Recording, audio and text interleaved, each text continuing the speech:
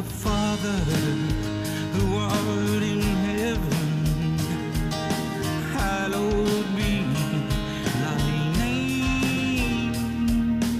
Welcome to Freedom to Choose from Just As I Am Ministries, a nonprofit providing hope to those caught in the devastation of addiction of any kind, or those searching for a better way to live. Rich and Susan Collenberg found freedom from drug addiction and alcoholism over 2 decades ago.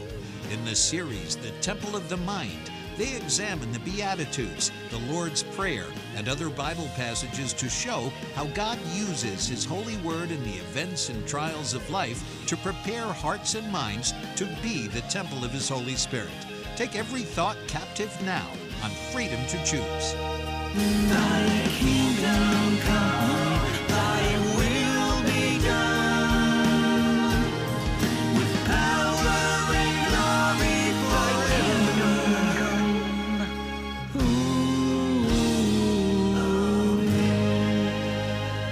Hello, everyone. My name is Rich Collenberg. And my name is Susan Collenberg. And we would like to welcome you once again to Freedom to Choose. And we are on our series now called The Temple of the Mind. And this is program number 9. Blessed are ye when men shall revile you. So this will be an interesting, this is an interesting topic. It doesn't seem like a very... Blessed are you when someone... Doesn't sound like too much like a blessing. No, it doesn't. And we're gonna look at that. Before we get going, Susan, would you open with a word of prayer, please? Yes. Our loving Father in heaven, we are grateful that we have lived another day. We're thankful that you have provided for our very needs. And we just ask right now that you would send your Holy Spirit. Help us to see behind the scenes and to recognize that even though people may not treat us correctly, it's not about us. It's about that bigger picture. And we're thankful that you are the master artist of everything. In Jesus' name, amen. Amen. Thank you, Susan. Mm-hmm. I was just sitting here right before the program jotting down a couple of notes, and I remember someone once said that character is the great harvest of life. And I was actually looking at someone's notes the other day. I can't remember what it was for, but one of the notes said that God feeds all the birds, but He doesn't drop the seeds off in their nest. You know what I'm saying? Right. And if we apply that spiritually to, character, it's hard work. Right. It takes work to gather the food. It takes work. It's hard work. So not only is it hard work to live in days like what we're entering into, it's hard work for that transformation of character. Yeah, and it is the great harvest of life, because Jesus says, let this mind be in you that was also in Christ Jesus. And living according to the spiritual nature is so much opposite of living in the carnal nature. And I also jotted down in my notes that, do you remember back we both, Susan and I both grew up in a little town called Lincoln, and that was back during the days when doctors made house calls.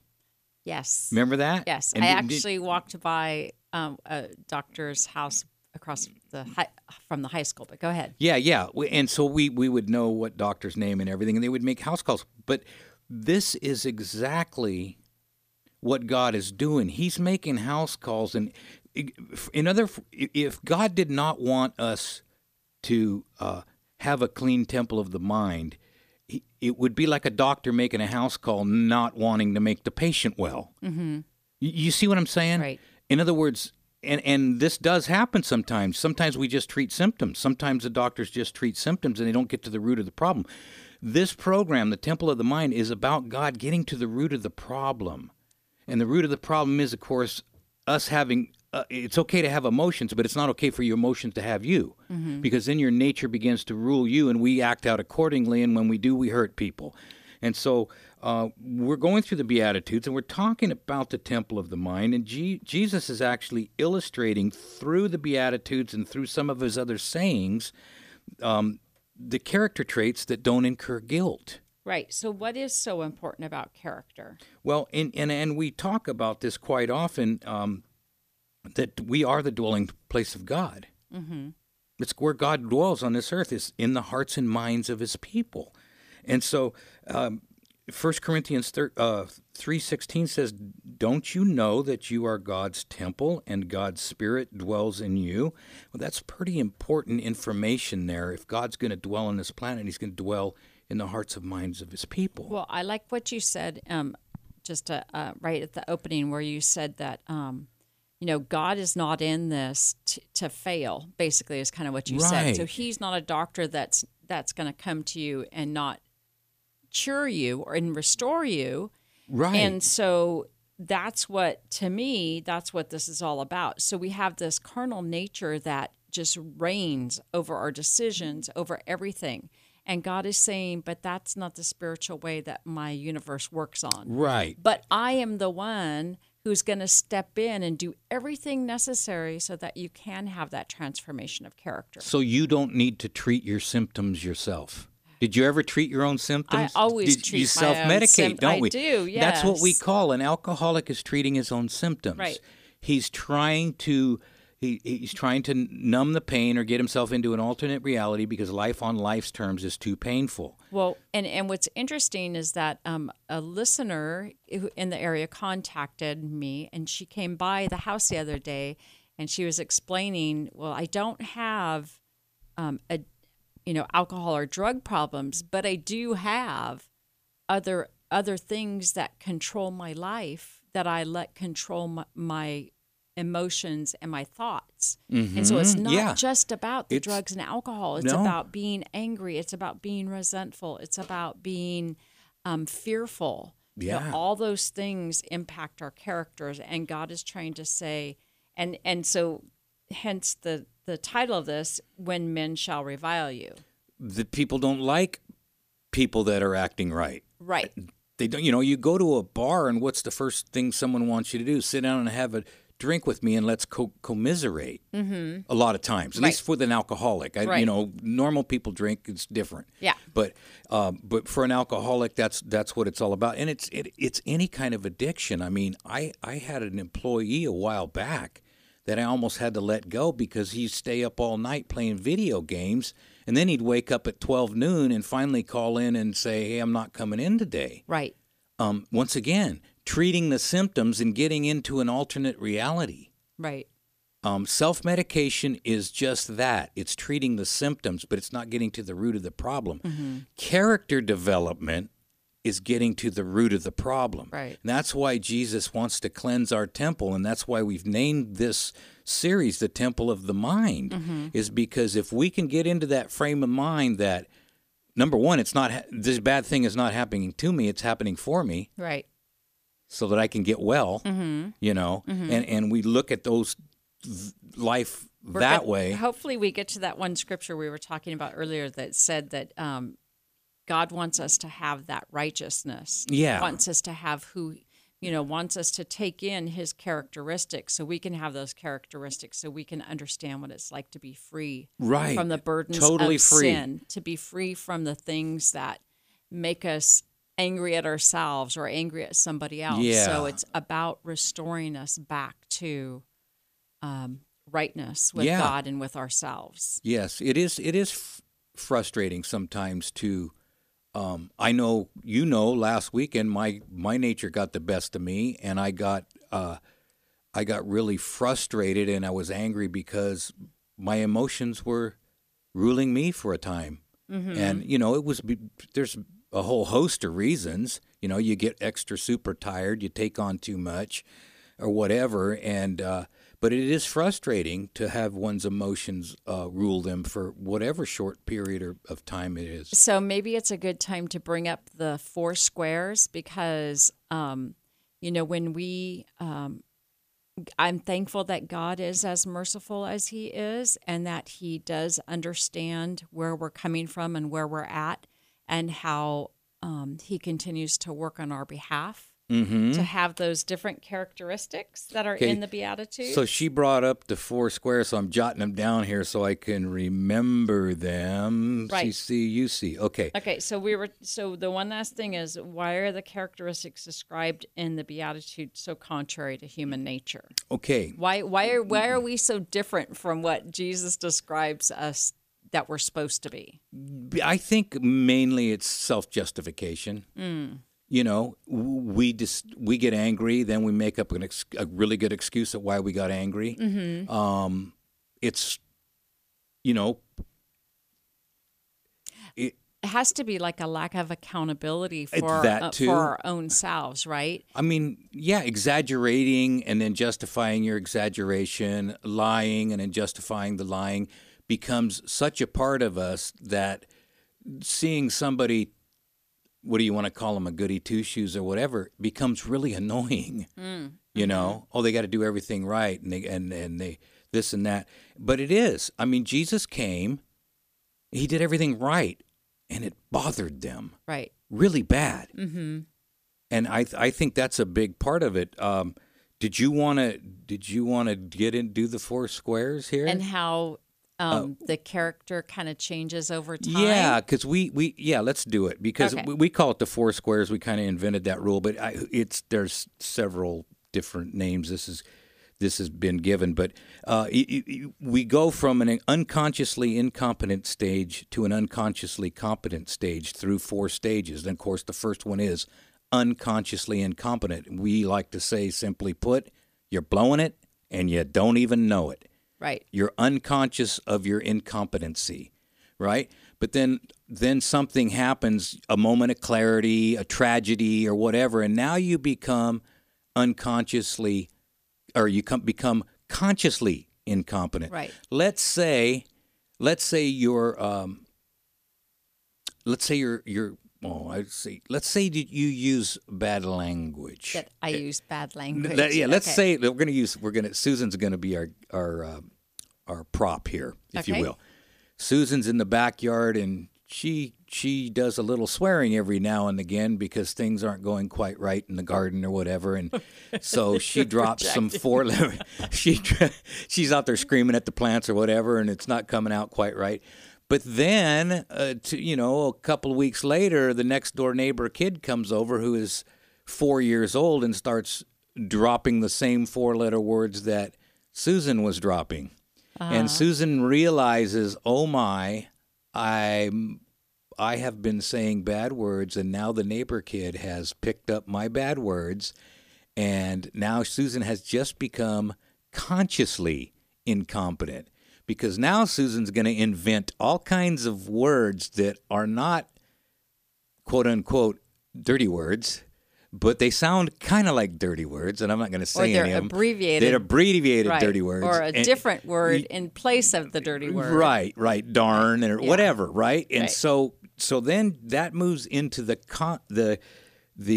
Third square. consciously competent, where she's pulling it off, but I mean, it is a battle. Right?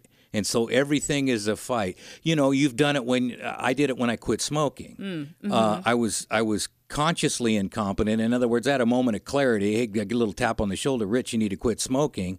Right? Okay, Right. now I'm consciously incompetent. I know I need to quit. God has told You're me blowing to quit. it, but now you know Yeah, it. I'm blowing it, but now I know it. I'm in Right. stage 2, right? Right. Square 2.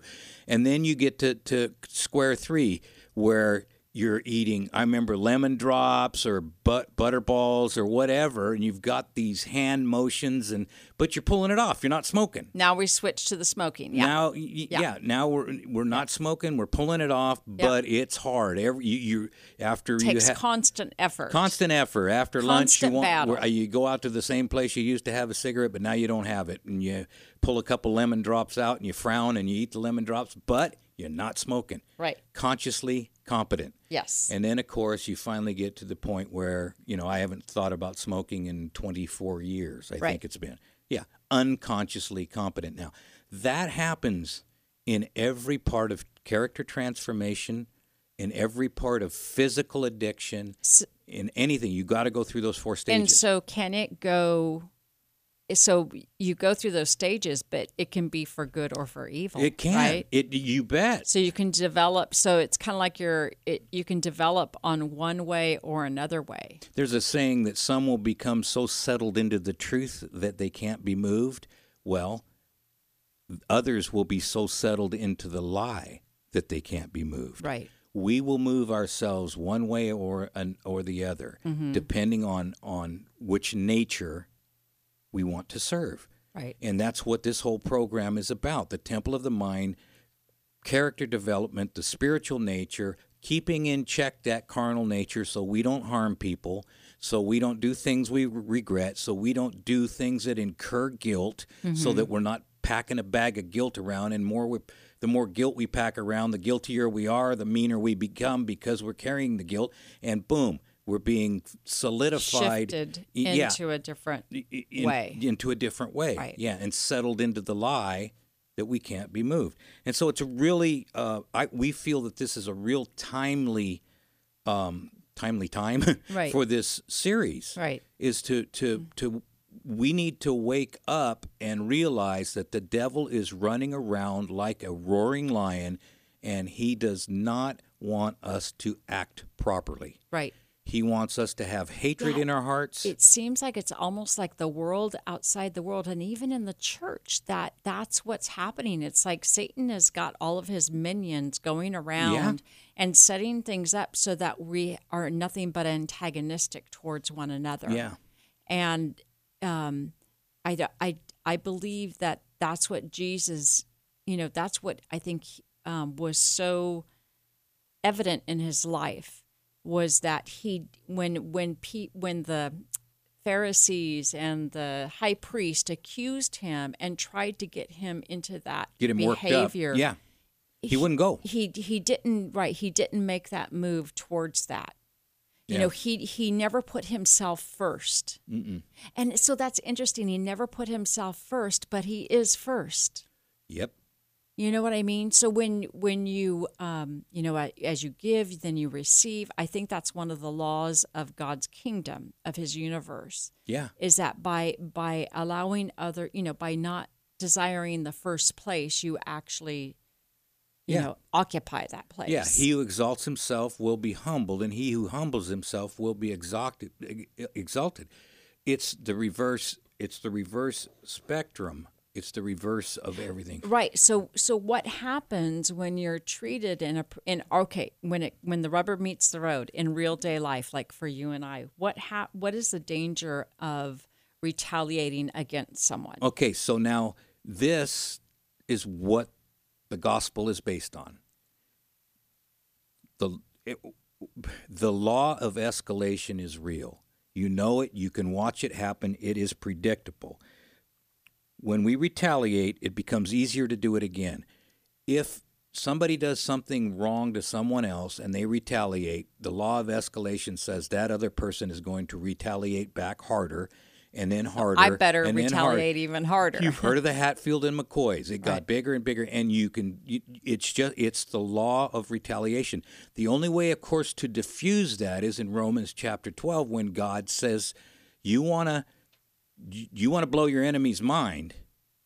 When they're cruel to you, you be nice to them. It'd be like heaping coals of fire on their head. However, there won't be the law of retaliation. It will not escalate. Right. See, so that's in that scripture is in reference to when Paul says that God says, "Vengeance is mine; I will repay." Yeah, and then it goes on to say how God is going to repay. He's going to use His children to retaliate, quote unquote, in a fashion that's kind and gentle and loving, and it's like heaping coals of fire. God wants everybody to be saved, and so just think about it. Stephen, when he in heaven meets up with Paul, what kind of conversation is that going to be? If Paul had a retaliatory mind, he would say, "Why is this guy here?" But Stephen's going to say, "Well, this guy's he held everybody's coats and egged them on when they stoned me." Right. But what's going to happen? They're going to hug each other. "Oh, you're here." That's what happens to our enemies is God wins them. Right. And so that's what I was going to say is that God's retaliation is reaching out and taking vengeance on the infection of sin. Of sin that's in all of us. Just like a doctor that does not treat the symptoms but treats the disease. The root cause. And it's painful. Right. And so then this is why our scripture, Matthew 5:11, "Blessed are ye when men shall revile you," because you know when men revile you, you know you're on the right track. it's better to be the persecuted than the persecutor. Right. You'll notice that through the Bible. Well, you know what? And you can see that, you can practice that principle in your daily life. Right. You can see where you have a disagreement with somebody, and they come at you, and your natural thing is to go at them. Well, Right. do the 4 steps of what we talked about, and recognize, become aware of what your position is, and how you can change the whole scope of the situation by your actions. Yeah. In the law of escalation, you will notice that the person that does not have the truth on their side only has the volume knob. Right. They will speak louder and louder and louder. So let's talk a little bit about slander and insults. Okay. Just a little bit about slander and insults. You being abused as a child, Yes. would you now, looking back on it, would you rather have still lived your life as an abused child, or would you have rather lived your life as your abuser? Right. So I was very young, and I was sexually molested over many years. And, you always are looking for that vengeance. But as I've gone through being a drug addict and now a clean and sober and on my way to restoration, I can look back and I can say, I wouldn't change positions with my abuser. Because the damage that the abuser incurred while abusing you is very hard to shake, no matter how, Right. So I went through my own thing, and I really messed my life up for a very long time. And I blamed everybody. I just blamed everybody instead of looking at my own actions, because at some point I had responsibility. And so I was able to, even though I went through all that, I was able to heal. It still affects me, but I was able to heal. But what happens to the person who's really committing the sin? And that's what God is trying to teach each and every one of us. Right, because we abuse people in different ways, mainly when we think we're right. Right. That's a lot of the times is we want to stand up, and sometimes that cunning ego of ours comes around the corner and says, yeah, but you're right. You have a right to raise your voice. You have a right to make your point harder. You have a right to control them because they are wrong. Right. And that ego comes around and it rears its ugly head, and the next thing you know, we're involved in something up to our eyeballs that we don't know the complete picture about. Exactly. Right. We only see things from the view of our vision and our imagination. Oh yeah, our little curved lens. Right. Everybody looks through a curved lens. Nobody has the clear picture that Jesus did. Exactly. Nobody on this planet. Right. We're all looking through a twisted lens of some sort. We've got to give everybody room to look through their own little twisted lens a little bit. Absolutely. You don't put yourself in danger or someone else in danger, but you allow people to be who they are. To be free and to be able to think what they need to think, and that being that way opens them up to other opinions. But censoring people does not open them up to other opinions. And that can be, it's just like with a drug addict that goes to jail.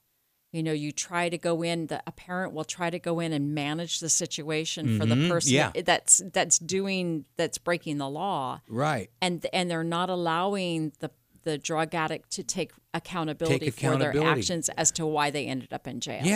Yeah. And sometimes we have to... The parent puts themselves in the place of what should be happening. Yeah, we lose perspective that actions have consequences. They're predictable. Actions are predictable. I want to ruin my marriage, I stop at a strip bar. It's predictable. And so we have these, and so if we remove the repercussions from predictability, then people lose their perspective and they continue down that wrong road. Right. That's addiction. We're going to have to wrap it up. Seems like a very quick. That was a fast program, very fast. I want to thank everybody for listening, and they'll give a number at the end of the program here. Remember, folks, there's only 2 ways to live your life. One is like nothing is a miracle. The other is like everything is a miracle, and you have the freedom to choose. Our Father, who art in heaven,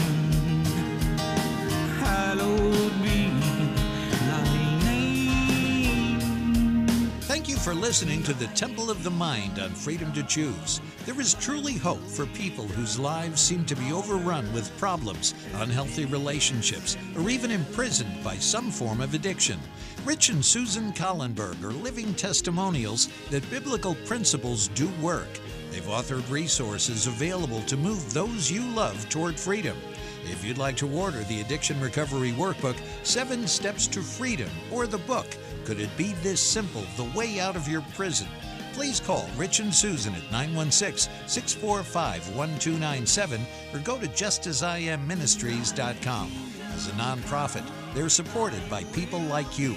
916-645-1297 or justasIamministries.com. Thank you for listening, and remember, you can do all things through Christ who strengthens you.